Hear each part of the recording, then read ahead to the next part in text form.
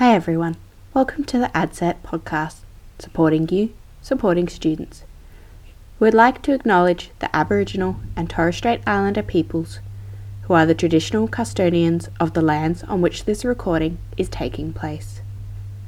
This podcast is the fourth from our series of bite-sized sessions, 12 at 12, to help you recharge. This session, Rethinking Stress, teaches you how to change the way you view stress. Make sure you check out our show notes for links to the session recording and presentation slides. Enjoy! We all know about stress, but do we know about the different ways to think about stress? So stress, I'm just going to go to the next slide. What are the messages that you hear about stress?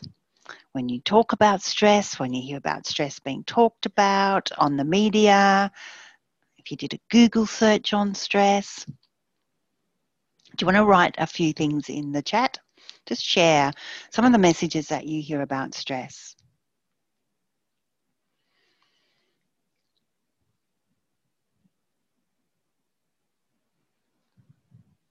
I actually Googled it the other day when I was preparing for Wednesday's session, and it was like stress is the number one public enemy, number one. And we're told that it can be harmful for our health. We also told that everyone experiences, but on the same hand, it can be harmful for our health.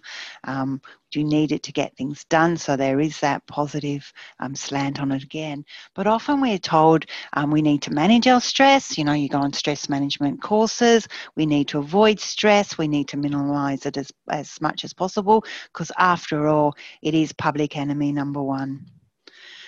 But what if it wasn't stress itself, but in part the way that we think about stress that could be harmful? So a big study, and this study was done by Kelly McGonigal and Aaliyah Crum, and they're both from Stanford University. And they took 30,000 people over a period of 8 years, and they asked them 2 questions. The first question they asked was, how much stress have you experienced in the previous year? The second question they've asked was, do you believe that stress was harmful to your health? Then what they did was they looked at the public death records, not a great research project, but they looked at the public death records, and they wanted to know the differences. They wanted to know if thinking about stress changed the outcomes, or if the amount of stress that people had changed the outcomes.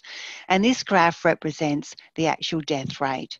So if people experienced no or little stress in the previous year, the death rate didn't change much according to if they thought stress was harmful for their health or if they thought stress wasn't harmful for their health. Though, if anything, it was a little bit, if you believed that stress was not harmful for your health, you were least likely to die. And I should say, this is holding all other factors, all other factors into account, such as, previous health conditions, other health conditions. So it's just really looking at the effect of stress and your thoughts about stress. Then they looked at those people who had a lot of stress in the previous year. And you were more likely to die if you had a lot of stress in the previous year. And that shows by the orange line. So it's higher if you had a lot of stress in the previous year. So you're more likely to die. The death rate was higher. But if you believe that stress was not harmful to your health, you were less likely to die if you had stress in the previous year. In fact, you're less likely to die even compared to those people who had no or little stress in their life in the previous year. So it seems that stress, the way we think about stress, can change those health outcomes. And another study by Aaliyah Crum found that her study was with bankers, finance workers in the midst of the GFC. So really part of the most stressful time at all for finance workers. And a lot of them were experiencing headaches, backaches, sleepless nights, stomach upsets, all those physical symptoms that we think of when we think of stress. And she took some of them through a Rethinking Stress training program, and those who went through that program were less likely to experience those stress symptoms. So their headaches disappeared, their backaches disappeared, their stomach aches disappeared, and they started to sleep well again, compared to people that didn't go through rethinking stress training. So it seems that the way that we think about stress can affect our body in real ways. So when we change our mind about stress, we can actually change our body too.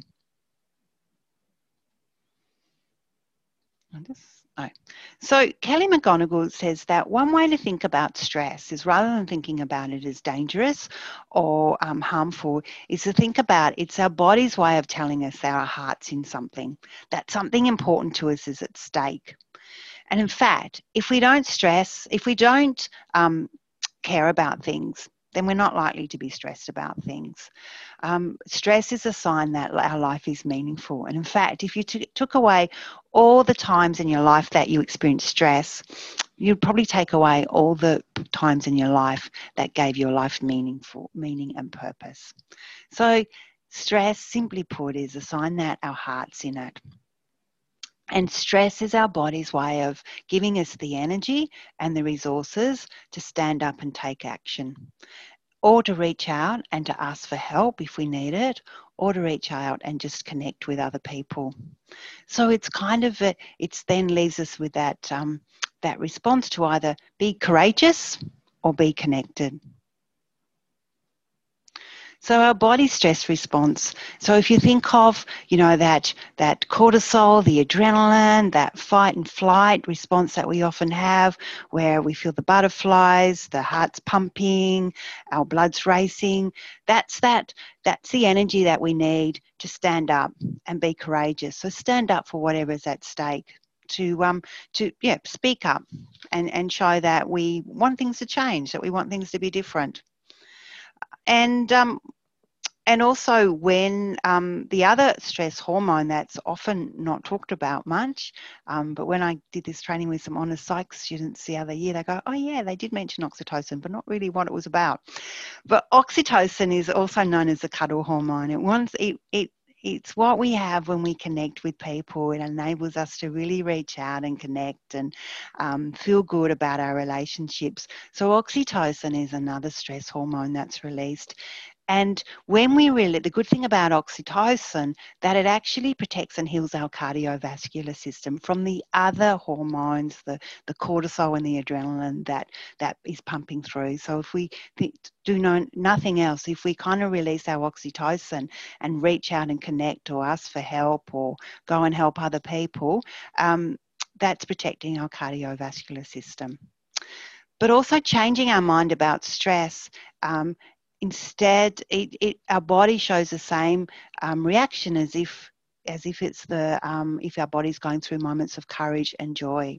So it's that biology of courage and joy that Kelly McGonigal talks about is one that we can choose if we reframe our thinking about stress. So we can choose those body stress responses. So when you go through a stressful time, it's okay. What response do I want to choose here? How do I want my body to respond? What is my body giving me the energy to do? And do I need to stand up? Do I need to reach out? Do I need to help other people?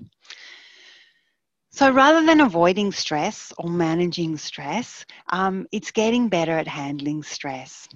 So it's noticing when we're feeling stress. So it's acknowledging our stress. Again, it's not pretending it doesn't exist or it's not over-exaggerating, but it's noticing it. And one way to notice it without getting over-attached to it and caught up in it is just to say, rather than I am stressed, it's saying I'm noticing that I'm stressed at the moment, or I'm feeling stressed.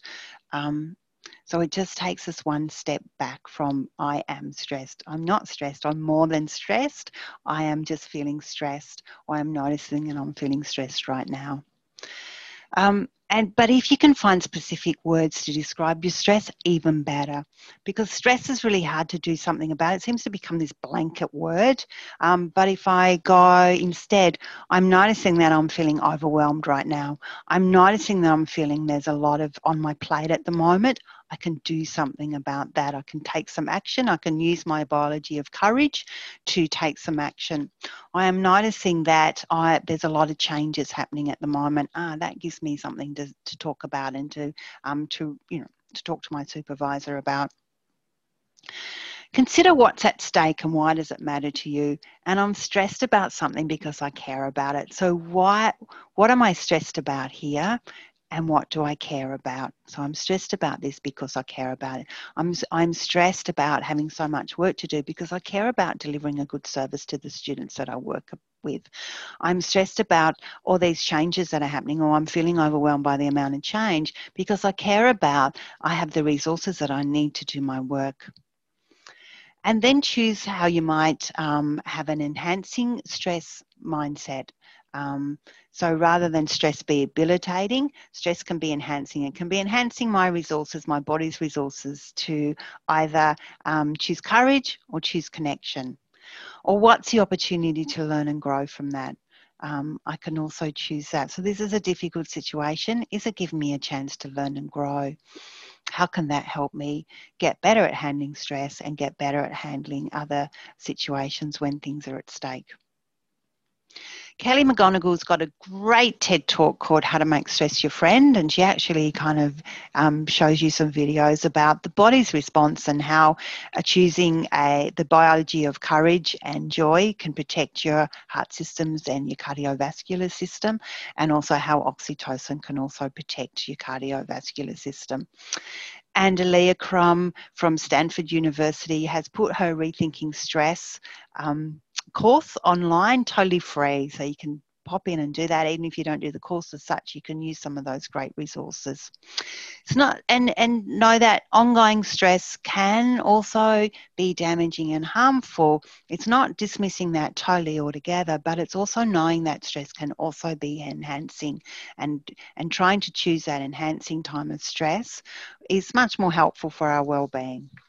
Thank you. We just wanted to thank you again for listening to our podcast. If you are loving our podcast, please subscribe to our channel so you can keep up to date with our latest episodes. We would also appreciate if you could leave us a review. If you are after more great content, you can head over to our socials and website www.adcet.edu.au. Our next bite-sized session will be on sharing good news. How you listen to good news can have more impact on your relationship than how you listen to bad news. Build trust and rapport with active, constructive listening.